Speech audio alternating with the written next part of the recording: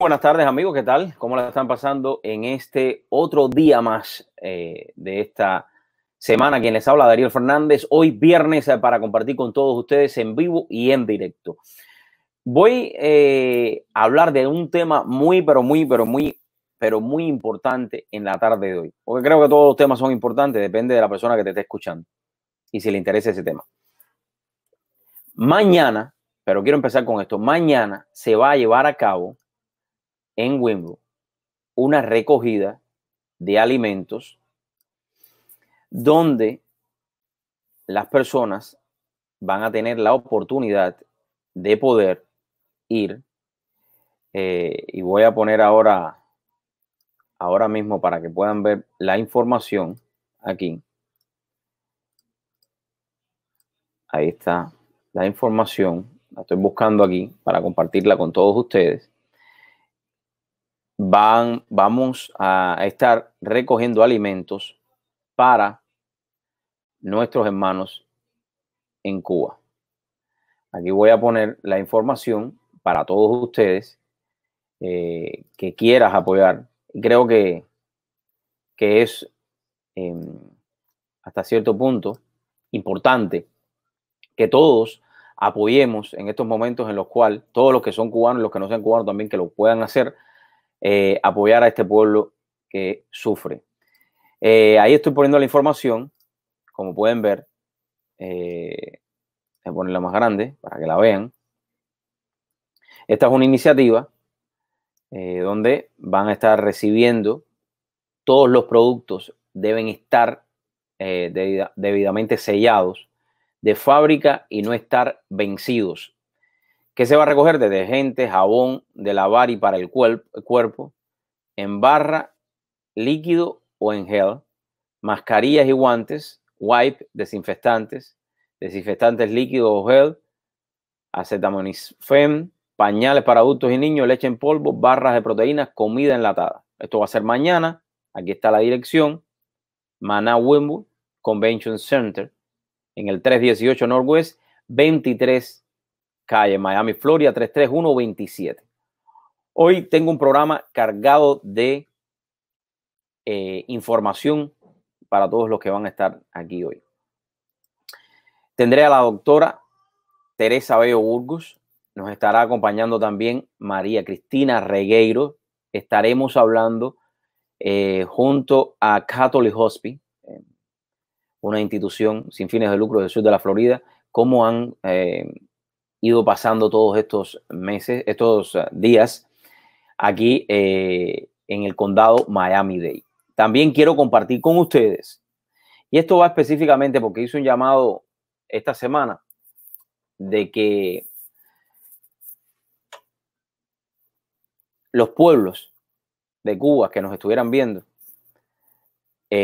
nos enviaran videos, nos enviaran fotos de esos pueblos. Y por supuesto tengo que comenzar con el pueblo donde yo me crié, donde yo viví mis primeros años hasta que cumplí 18, 19. Pero quiero que vean las imágenes y el video que les tengo preparado acerca de este pueblo. Y si tú tienes también fotos de tu pueblo y quieres compartirla con nosotros, creo que este video les va a traer a muchos recuerdos. Así que voy a comenzar con este video del pueblo de donde yo era. Antes de entrar en tema en esta tarde, porque estaremos hablando, como les decía, con María Cristina Regueiro, estaremos hablando con la doctora Teresa Bello Burgos. Así que en lo que ellos ya van entrando con nosotros, les voy a poner este videito, miren, para compartir para todos los madrugueros que van a estar viendo la entrevista. Todos los madrugueros, aquí está. Miren el pueblo, cómo está el pueblo de madruga.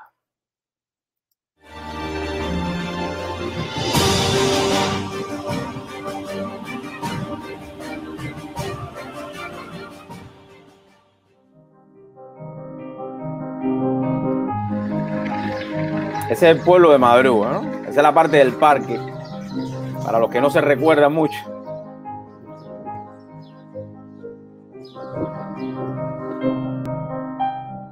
ahí algunas imágenes, como pueden ver.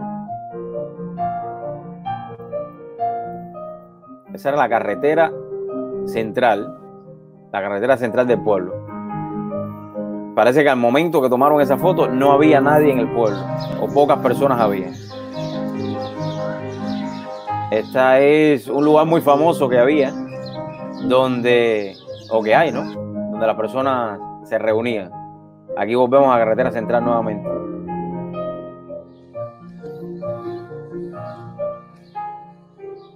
Aquí tenemos, por esa calle era donde yo vivía, ¿eh? Ahí mismo. Increíble cómo está ese pueblo destruido. Destrucción total. Así que si usted tiene imágenes de su pueblo y quiere compartirla con nosotros, lo puede hacer. Ahí está el sonido del momento cuando estaban grabando. Ahí vemos la iglesia. Una buena toma esa. Una buena toma. Así que si usted tiene alguno de estos videos y quiere compartirlo con nosotros, lo envía, que estaremos compartiendo estos videos.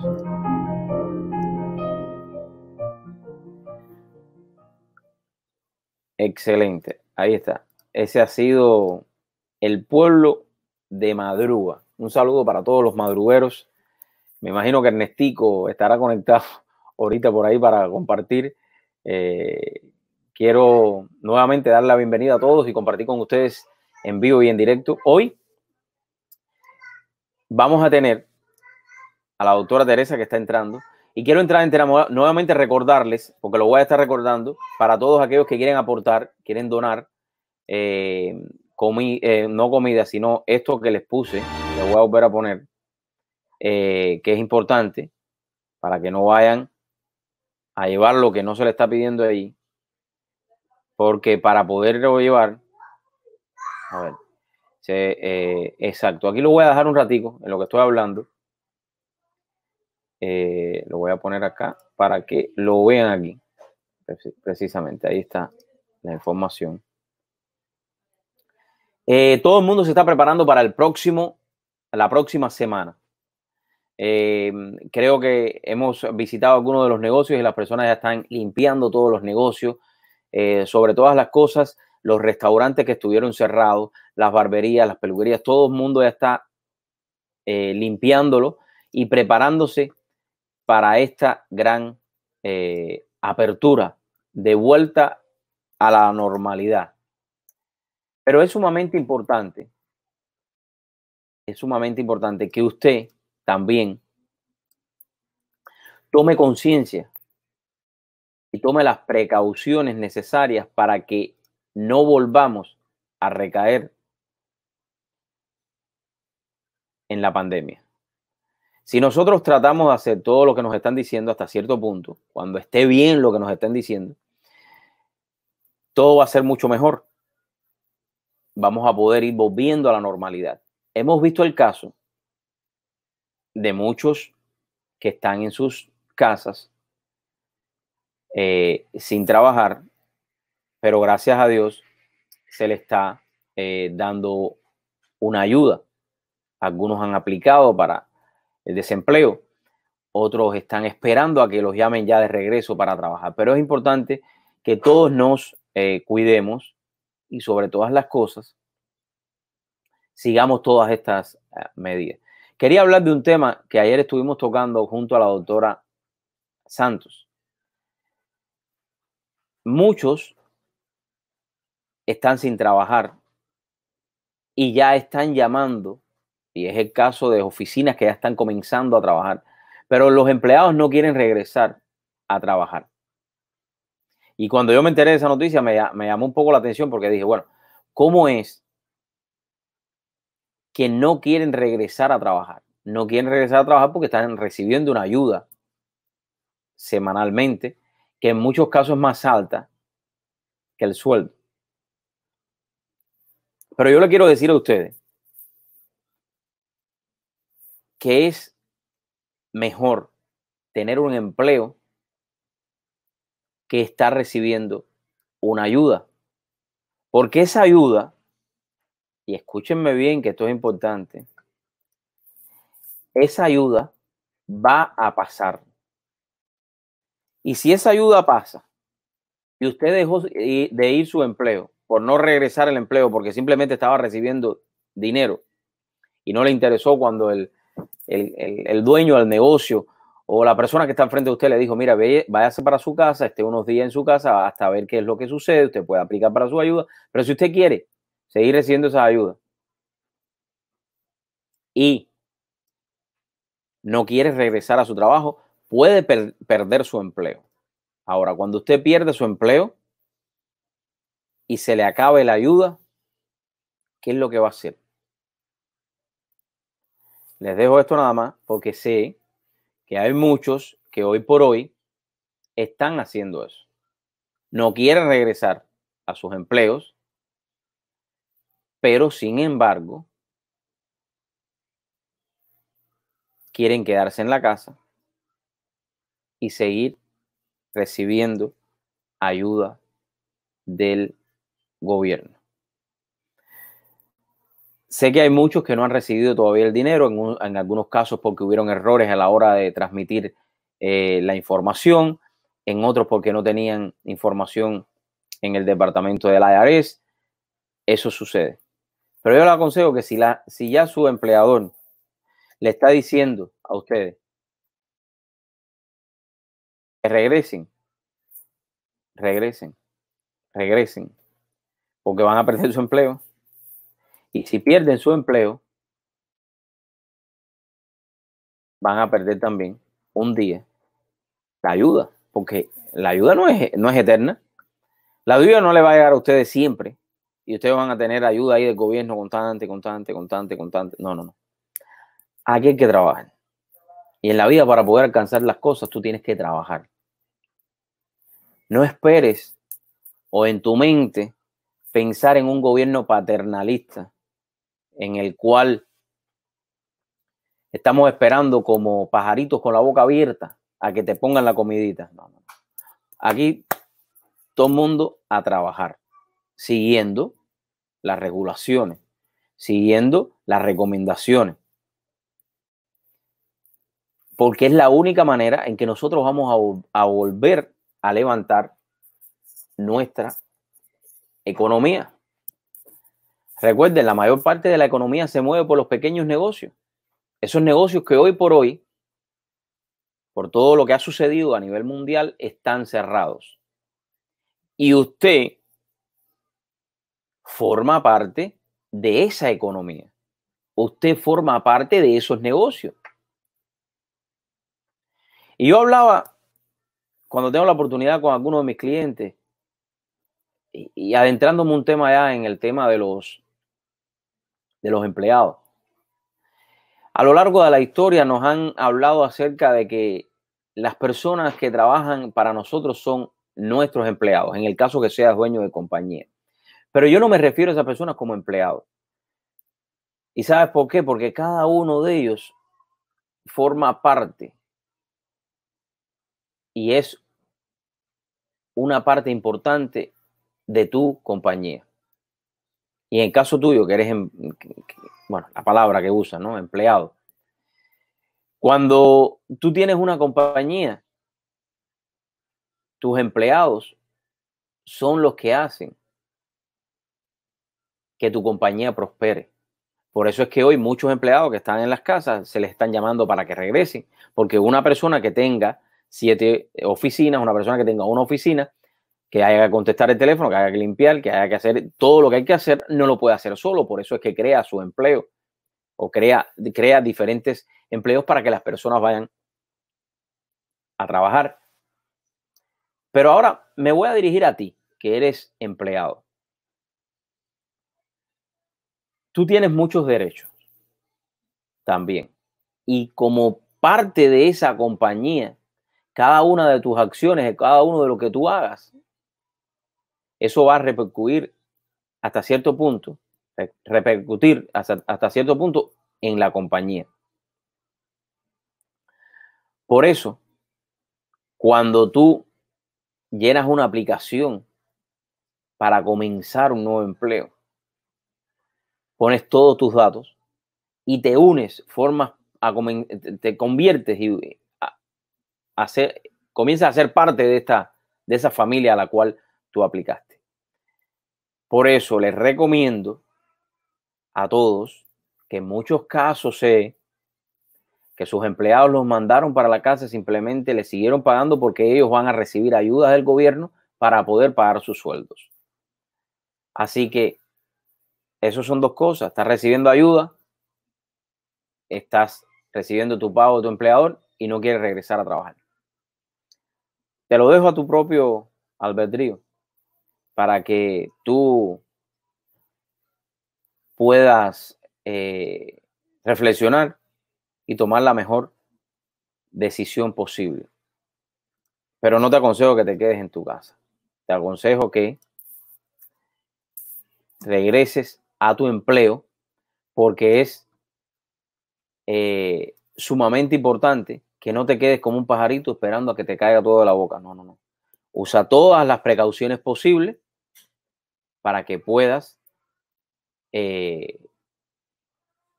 comenzar de nuevo. No a recibir ayuda, sino a recibir lo que tú te mereces por trabajar, por esforzarte, por esa compañía a la cual tú perteneces. Bueno, sin más, voy a pasar ya con la primera invitada de la tarde de hoy, una gran amiga, una mentora hasta cierto punto, que mucho bien ha hecho por el sur de la Florida, y me refiero a doña María Cristina Regueiro, que la tenemos ahí. Doctora, muy buenas tardes. ¿Está usted ahí? Buenas tardes, ¿cómo estás, Dariel? Todo bien, gracias a Dios. Aquí hablando un poco acerca de todos estos empleados que están llamando ahora a las compañías y se quieren quedar en la casa a seguir recibiendo ayuda, y le estoy dando un poquito de empujón para que se den cuenta que la ayuda no va a ser para siempre. ¿Cómo se siente usted, doctora? Muy bien, gracias por preguntar, y creo que les estás dando un consejo muy bueno.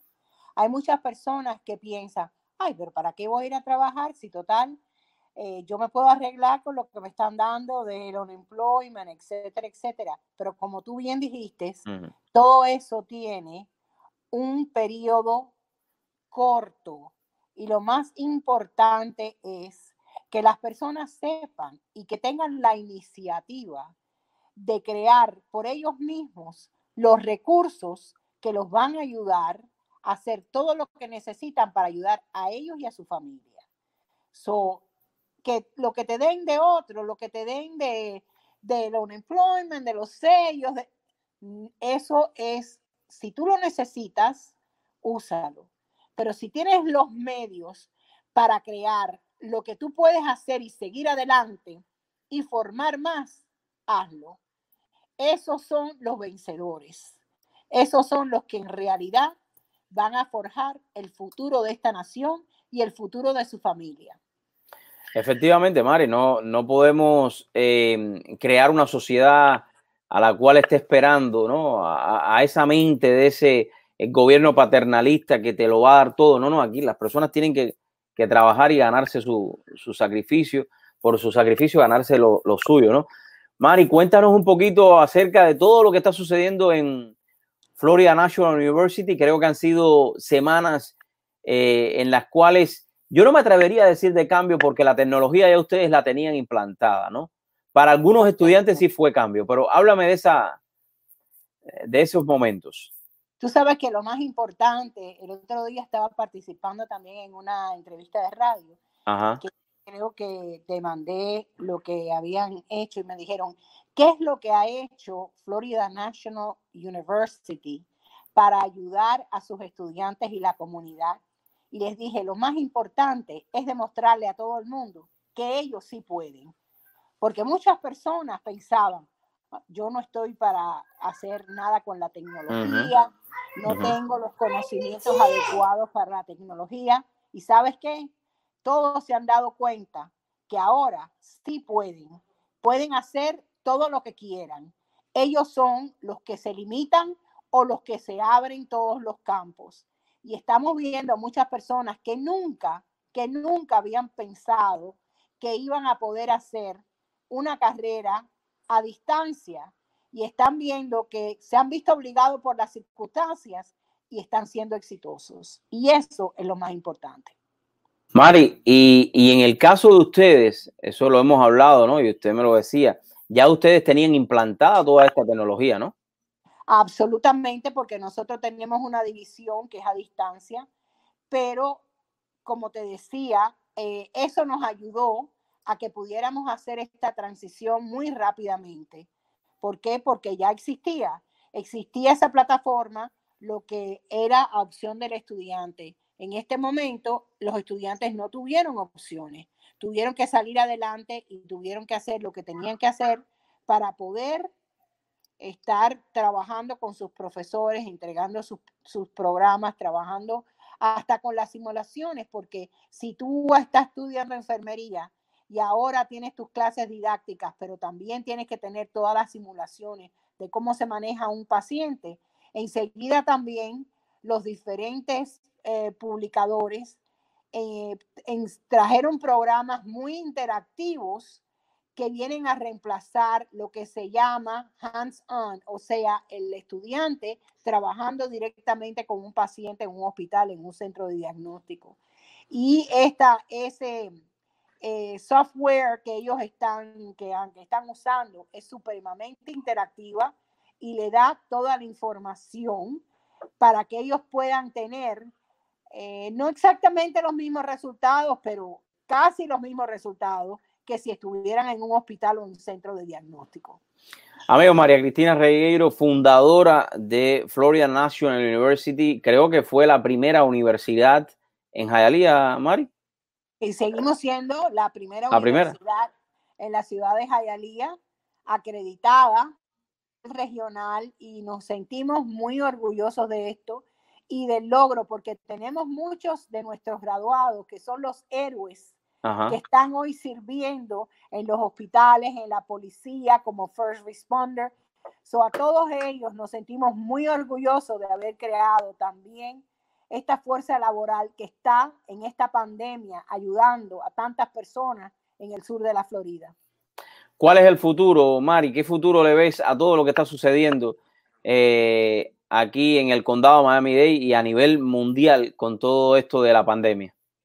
Bueno, tú has oído el eslogan nuevo que tienen de cuídate tú, que te cuido yo.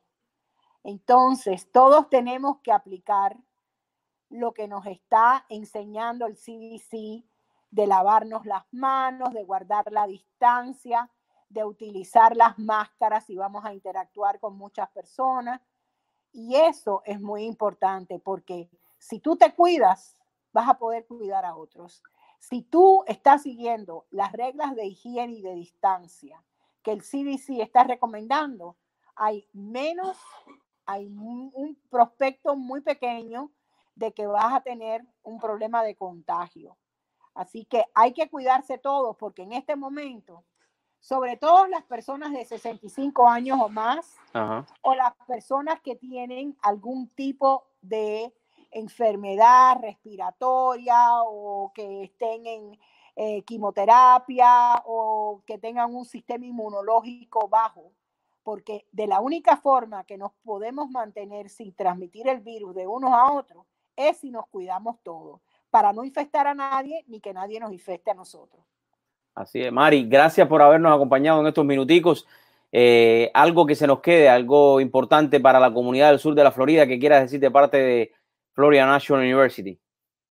Bueno, que ya sabemos que todos podemos y que a través de esta pandemia ha salido muchas destrezas que desconocíamos que teníamos y que vamos a usarla para salir adelante y ser victoriosos, para que la economía de este condado vuelva a ser una contribución para la economía de este gran país. Nosotros los emigrantes hemos hecho una tremenda diferencia en este condado. Ayer el CFO de la Florida decía, me encanta viajar por el estado de la Florida.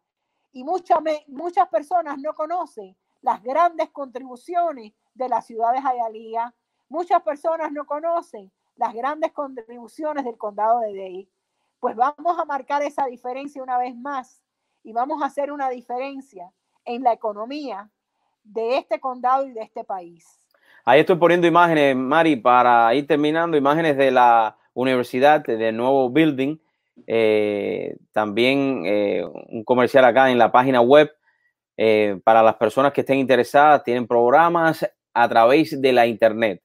Puedes comunicarte con ellos y puedes hacer realidad ese sueño de convertirte en un profesional aquí en los Estados Unidos. Vamos a Mari, hacer la diferencia. así mismo es. Mari, muchísimas gracias. Gracias por invitarme a tu programa. Gracias, que Dios te bendiga. Amigos, ha sido María Cristina Regueiro aquí en el programa compartiendo con nosotros. Creo que es importante traer toda esta información para que usted esté informada. Ella es fundadora de Florida National University y la próxima semana quizás estuviéramos hablando un poquito de historia de esta universidad. Pero quiero ya pasar a nuestra próxima invitada. Y nuestra próxima invitada viene de Catholic Hospital.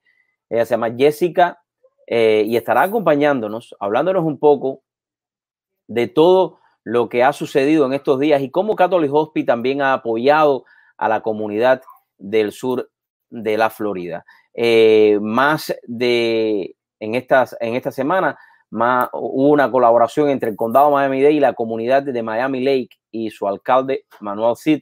Más de 400 familias, escúchenme bien, se beneficiaron este miércoles recibiendo comidas donadas por Catholic Hospital.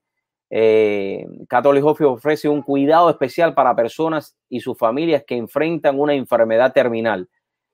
Esto es importante en estos momentos, el cuidado, la atención, el acompañamiento.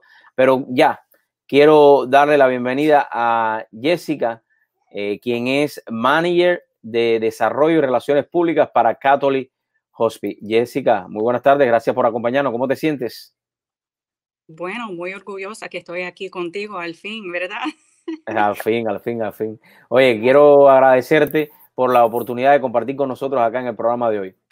No, gracias, Dariel, por esta oportunidad de estar aquí contigo hoy y a poder presentarles a nuestra comunidad la labor de Catholic Hospice.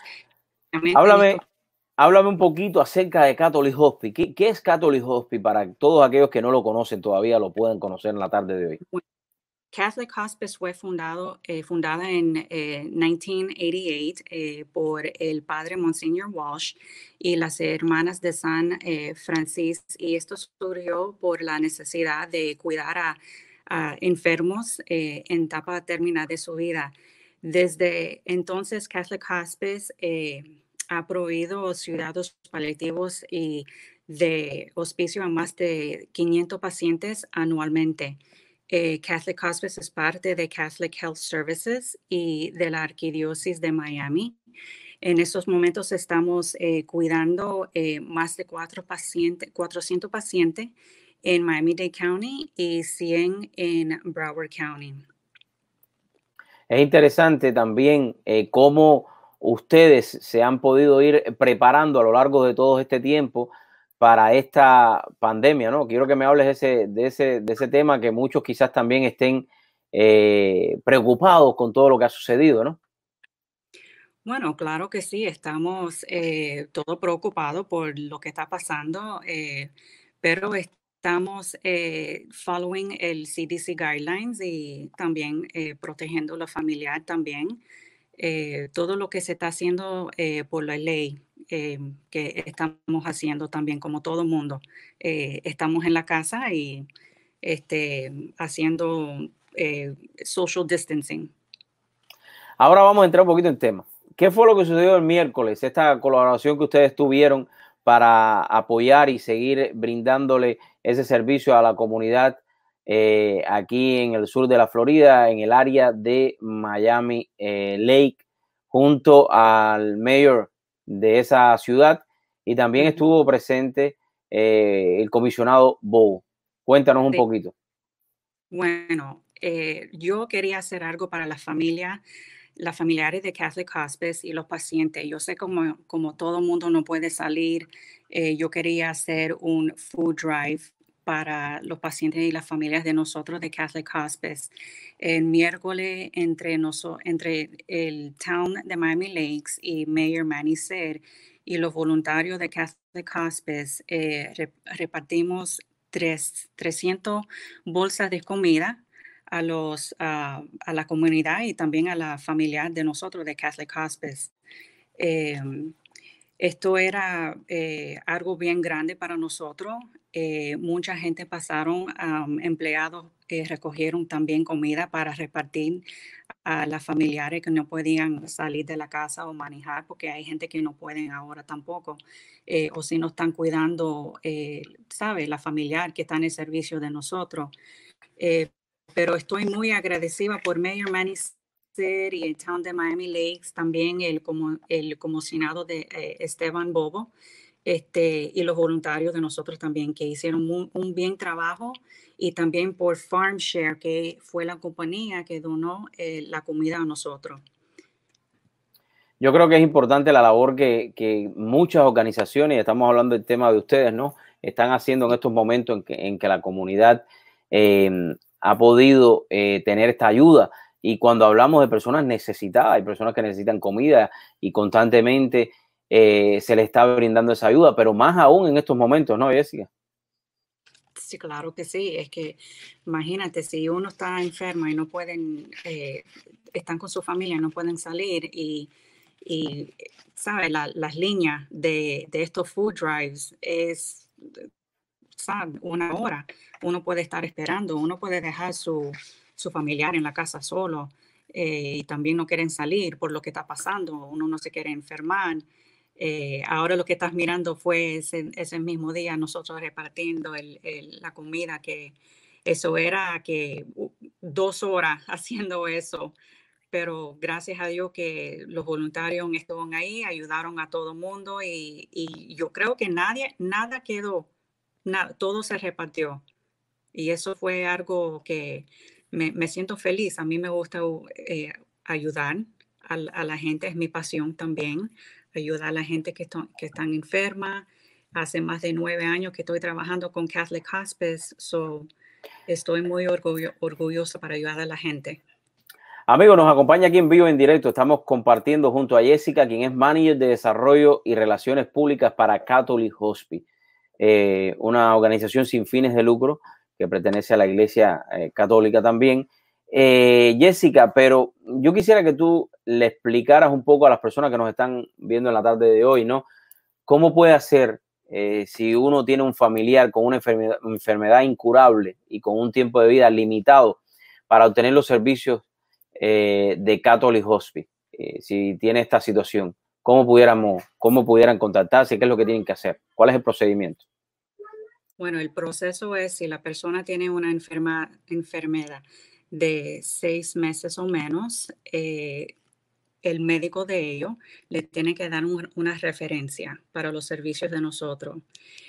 Todo el mundo no sabe esto, pero el seguro de nosotros tiene un beneficio de hospice, y eso hay que pedirlo.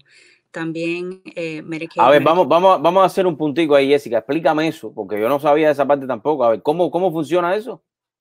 Bueno, se llama un hospice benefit, y eso está en el seguro de todo. Okay. Eso es la ley de Medicare, Medicaid, y eso es importante que todo el mundo lo sabe. Si uno quiere hospice, lo puede coger. Ahora tiene que tener una diagnosis de 6 meses o menos para coger los servicios. Ahora, si alguien quiere llamar a nosotros estamos 24 horas, 7 días, todo el año. Siempre hay alguien contestando el teléfono para las personas que tienen cualquier pregunta. Nosotros tenemos muchos programas, no solamente cuidamos para los hospice. Nosotros tenemos programas como un un campamento para los niños, 6 a 17 años. Este campamento es gratis a los niños y también le ayudan como un apoyo por si, ¿sabes? Si alguien falló y necesitan ayuda profesional. El campamento es 2 veces al año. Si Dios quiere, nosotros vamos a tener uno en octubre, pero también nosotros tenemos programas como Wishes Granted. Este programa ofrece a nuestros pacientes la oportunidad de vivir su último deseo. Eso es muy importante para todo el mundo. Puede ser una comida, puede ser un party o cualquier cosa, lo que la persona quiere. También nosotros tenemos 3 unidades en Miami-Dade y en Broward. So, por ejemplo, si nosotros tenemos que cuidar la persona en su casa, vamos para la casa donde sea, donde ellos llaman home. O si no, en la unidad. Tenemos uno en St. Catharines, que eso queda en Hialeah Gardens, en St. Anne's, eso queda por Homestead, y uno en Broward County, en Holy Cross Hospital. Pero hay muchos servicios que nosotros también tenemos, y también como nosotros somos una institución non-profit, nosotros dependemos en donaciones de la comunidad, y eso es importante a nosotros para ayudar a la gente. O sea que es un proceso en el cual, ahí yo tengo ahora mismo la página de ustedes, llamando a ese número que tengo ahí en pantalla, ellos pueden comenzar el proceso si tienen algún familiar que esté en este sentido, ¿no? En este momento. Lo pueden hacer. El 800 número. Y si quieren hacer algún... Y también donde... Ajá. Dime. Donde dice request info, también pueden mandar un email si no quieren llamar. Ahí mismo pueden enviar si quieren hacer una donación, me imagino que ahí en el botoncito este que dice donate, ahí mismo lo pueden hacer también, ¿no? Claro que sí. La persona puede ir al website catholichospice.org y buscar el botón que dice donate, y ahí te dice cómo puede ser un donation. Jessica, y si la persona... perdóname. Y si la persona no tiene, esto es importante, si la persona no tiene eso en el seguro, o todos tienen esa... Si hay gente que no tienen seguro, ahí es donde vienen los casos que son charity. Ahí es donde la comunidad ayudan. Esas son las donaciones muy importantes. Interesante. Porque como nosotros cuidamos los pacientes. Claro que sí. Entonces hay gente que no tienen seguro. Por eso nosotros dependemos a las donaciones de la comunidad. Es muy importante. O sea, que usted que nos está mirando, cuando una persona ya está en fase terminal, como quien dice, que a lo mejor esta fase puede durar 1 año o puede durar 2 años, Catholic Hospice se encarga de poder acompañar a estos pacientes y sobre todas las cosas atenderlos, pero en muchos casos no tienen seguro. Y ahí es donde viene la labor de la comunidad, donde está la labor de la comunidad para unirnos en familia y decir, bueno, voy a aportar lo que usted pueda, lo puede hacer también ahí a través de el website. Y esto es interesante que se diga, Jessica, porque las personas a veces no saben que este tipo de servicio existe también aquí en el sur de la Florida, ¿no? ¿Me estás escuchando, Jessica? Perdón, te oigo. Ahora, ¿me oyes ahora? Perdón. No, ¿me estás oyendo ahora? ¿Sí o no? ¿Me escuchas? Un poco. Ok, que yo te decía que es importante que la comunidad sepa que estos servicios existen para que ellos puedan hacer uso de ellos. Y también sepan que gracias a las donaciones que en muchos casos ellos hacen, estos servicios se le pueden seguir dando también a las personas que lo necesitan, ¿no? Claro que sí. Cualquier persona que coge los servicios de nosotros, benefits, ellos y la familiar. Nosotros tratamos de hacer eventos o cualquier cosa para coger donaciones, para ayudar a la gente que le hace falta. Si no tienen seguro, nosotros no vamos a decir que no, porque es muy importante para cuidar a una persona que ya va a fallar. Cada caso es diferente. Y esas son las historias que nosotros tenemos en Catholic Hospice. Hay más de 30 años que estamos cuidando la gente que necesitan estos servicios. Jessica, algo que se nos quede, que quieras compartir con la comunidad, si lo quieres hacer. puedes decirlo y compartir con nosotros, algo que se nos vaya quedando. Bueno, muchísimas gracias por tenerme en este interview. Cualquier persona, si le hace falta hacer una pregunta o cualquier cosa, me pueden llamar. O si no, si quieren ayudar, to donate, pueden ir al website. O si no, yo hablo con la persona. A mí me encanta hablar con la gente cuando hacen donaciones. Yo siempre eh, conozco a todo el mundo cuando hagan donations. So, si me quieren llamar a mí, me pueden dar el número también, 305-710-7200. Es mi número personal. Me puedes llamar cualquier día como Catholic Hospice, 24 horas, yo también. Muchísimas gracias.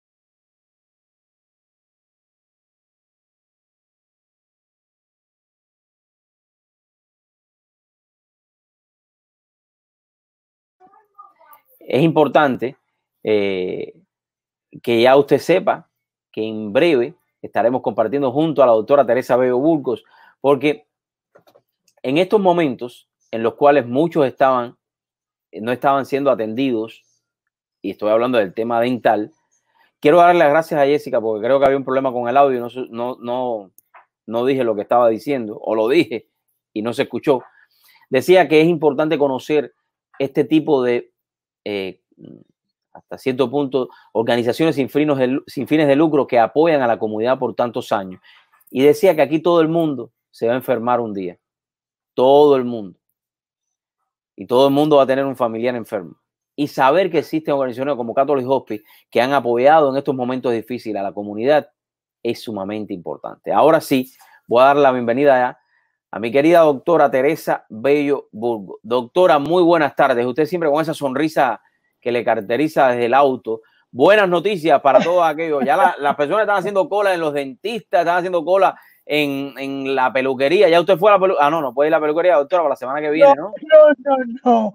Yo no he ido a la peluquería todavía. No. Me estoy haciendo mi pelo yo misma, lavándome mi cabeza, secándome, y ya tú sabes. Sí. Hola, buenas tardes a toda la gente que te sigue y a ti, Dariel. Gracias, doctora, por ¿qué invitarme. tal? Cuénteme, ya estamos contentos porque ya las personas pueden comenzar o continuar su higiene bucal, o sea, todos los canales que estaban pendientes. Hábleme usted, que sea usted, porque ya he estado al tanto, pero quiero que me hable, doctora.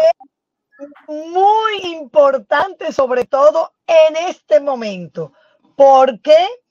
Porque estamos frente a una pandemia donde las personas, lo que tenemos que tener en este momento mejor es nuestro sistema inmune.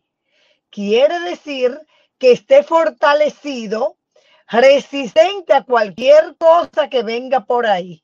Tú decías así ahorita, hace unos minutos, que nos vamos a enfermar, ok, pero no es lo mismo que se enferme una persona con un sistema inmune fortalecido a otra persona que no tenga un sistema inmune fortalecido.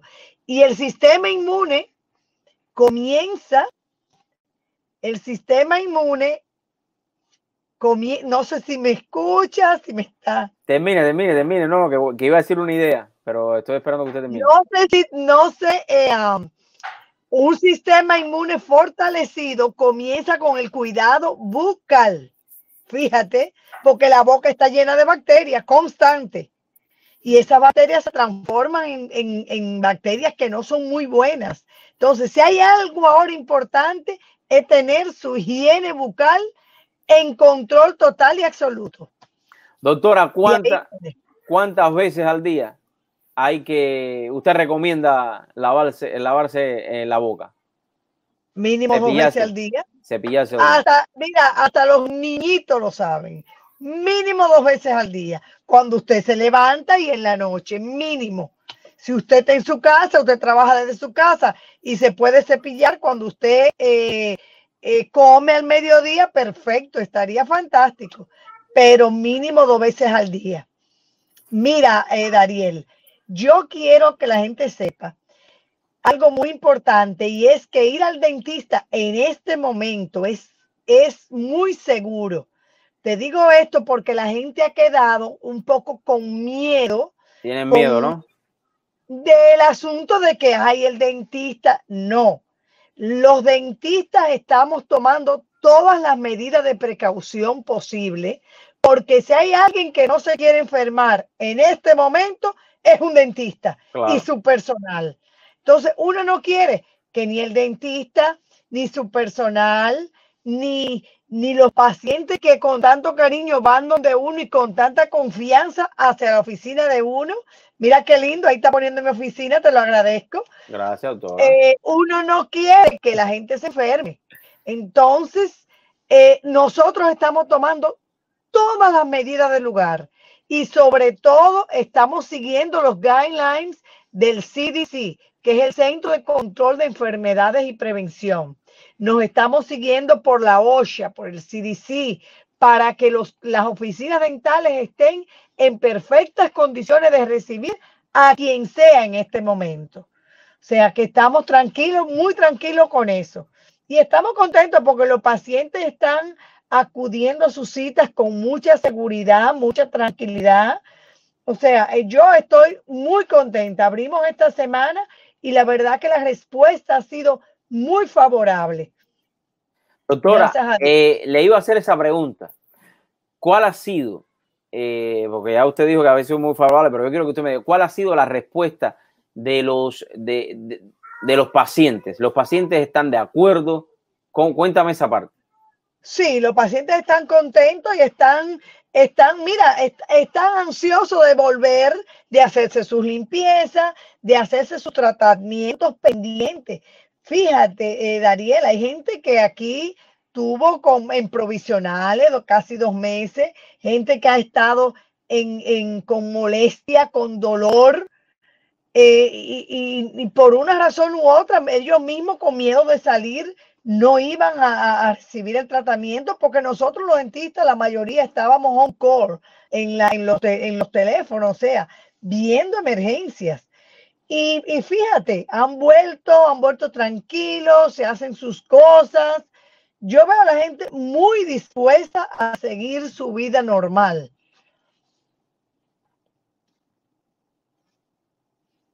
¿Me escucha o no me escucha? Sí, doctora, perfectamente, lo estoy escuchando perfectamente. Sí, yo estoy muy contenta porque veo la gente que ha recibido esto con mucha madurez hasta cierto punto, porque es algo definitivamente con lo que nosotros tenemos que lidiar y vivir. Yo por eso estoy a favor de que se reabra, que se abran los estados, que se reabra el país. Claro, con mucha prudencia, con mucha consideración hacia el otro, que es lo que yo creo que nos está faltando.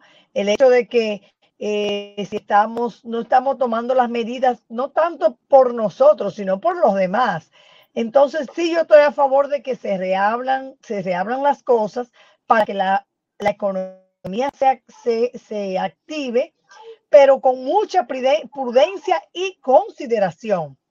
Porque sí, nosotros estamos abiertos y hemos visto que sí ha dado resultados, la gente va, se hace sus cosas. Claro, nosotros duramos, por decirte, en mi oficina tuvimos varios ensayos, tuvimos varias reuniones por por Zoom antes de entrar, después tuvimos ensayos en la oficina, porque no se puede improvisar, y más cuando el aspecto de salud es el que... Creo que hemos perdido a la doctora. A ver, ahora sí volviste, doctora, porque te había perdido por un segundo. Sí. Doctora, creo que eso es sí, importante. La limpieza es sumamente importante, ¿no?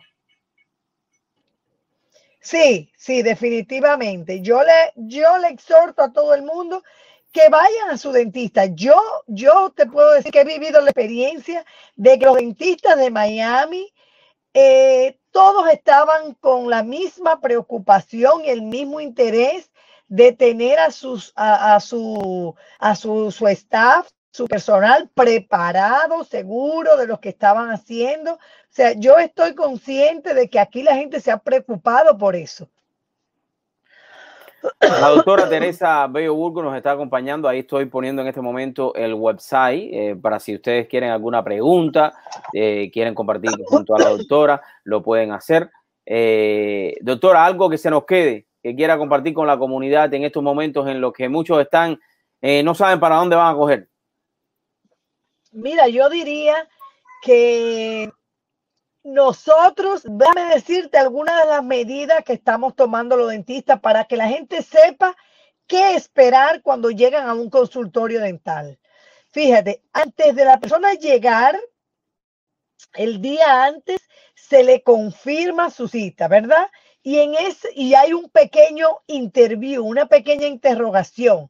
Esas preguntas son las siguientes y las hacemos todos. ¿Usted ha estado en un lugar endémico últimamente, por decir New York? ¿Usted está tosiendo? ¿Usted tiene gripe? ¿Usted tiene fiebre? ¿Usted siente malestares como si tuviera un flu? Entonces la persona contesta, ¿verdad? Ha tenido dolor de cabeza, porque ya se han ido sumando síntomas que no existían o no se habían detectado, es la mejor palabra, un mes atrás. Por ejemplo, dolor de cabeza fuerte, escalofríos, tos, fiebre alta. Entonces, todo se le hace una pequeña interrogación a ese paciente el día antes de la cita. Si el paciente contesta que todo está negativo, el paciente va a su cita. Antes de entrar a la oficina, en la puerta prácticamente, a la persona se le toma la temperatura, a la persona se le pone un gorrito para proteger el pelo, y porque uno no sabe que trae ese pelo, por supuesto, para mantener nosotros la clínica lo más higienizada posible. Y se le ponen unos zapatos plásticos también. El paciente se pasa al baño a hacerse una buena lavada de la mano, de mano por mínimo 30 segundos.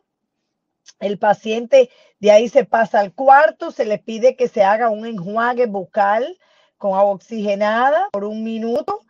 Vuelve y se repasa el interrogatorio. El paciente tiene que firmar un release, un consentimiento de que él está diciendo que él no ha estado en un lugar endémico y que ninguna de las preguntas que se le hicieron, a todas esas preguntas, él está negativo.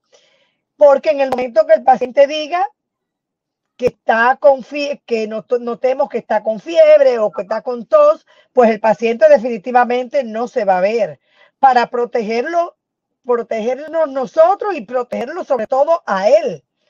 Porque hasta ahora, Dariel, nosotros no tenemos un test en el coronavirus que podamos nosotros hacerlo los dentistas, un test en tiempos reales. ¿Qué quiere decir eso?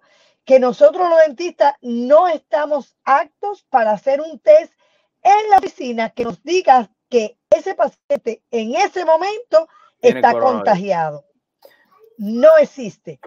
Nosotros lo único que podemos ofrecer es al paciente si tuvo el coronavirus, pero no hace mucha diferencia, porque si el paciente agarró otra vez coronavirus, como puede ser, porque este coronavirus tiene la situación de que muta, tiene muchos estados de mutaciones, y tú te puedes dar el coronavirus hace 2 meses y te puede volver a dar porque es otra cepa. Ya. O simplemente, o sea, no hay mucho control y no se sabe tampoco si el paciente, qué tiempo, si el paciente creó o no anticuerpo o si ese anticuerpo ya se fue. O sea, entonces nosotros los dentistas tenemos hasta ahora la desventaja de que no hay un test para nosotros en tiempos reales. Entonces, en eso se está trabajando y se está trabajando rápido. Es increíble. Creemos que eso va a estar lo antes posible porque nosotros sí lo necesitamos por el momento que tenemos el paciente ahí sentado. Pero mientras eso llega, nos estamos tomando todas las medidas de que te hablé y también las medidas de nosotros protegernos y proteger el personal. Eso es lo más importante, doctora, para que la comunidad esté bien informada y no esté con miedo y que sepa que tiene que ir a atenderse. Doctora, para nada. Te puedo decir que para nada. Quiero dar las gracias por la oportunidad de compartir con nosotros. Nos vamos a ir hoy del programa, me voy a ir con usted, pero quiero darle las gracias a usted como mujer, como entrepreneur, como también dueña de negocio, porque aparte de ser doctora, lo hablaba ayer con la doctora Santos, usted también es dueña de negocio, tiene que estar atendiendo también junto a su esposo las dos oficinas que tienen. Voy a poner una entrevista al final ahora, que tuve la oportunidad de hacer a una entrepreneur, una muchacha que junto a su familia crearon una compañía de seguros para ventas de seguros. Yo creo que es importante resaltar la labor de ustedes como mujer y aprovecho la oportunidad hoy viernes que usted me ha dado también para lanzar esta entrevista y darle las gracias a usted por todo lo que hace, por ser un ejemplo para todos nosotros. Muchas gracias, Dariel, muy amable, gracias. Nosotros nos sentimos, la verdad, bendecidos de tenerte en nuestra como familia para nosotros. Así que gracias y felicidades por los vinos, que no sabía eso. Eso es poquito a poco. Gracias, doctora, gracias. Sí, amigos, muchísimas gracias también a ustedes por la sintonía. Su amigo Dariel Fernández. Nos vamos y regresamos el próximo lunes. Intermedio del sábado estaremos haciendo algún tipo de entrevista y compartiendo con todos ustedes. Recuerden, como siempre les digo, que el único que puede cambiar su vida eres tú.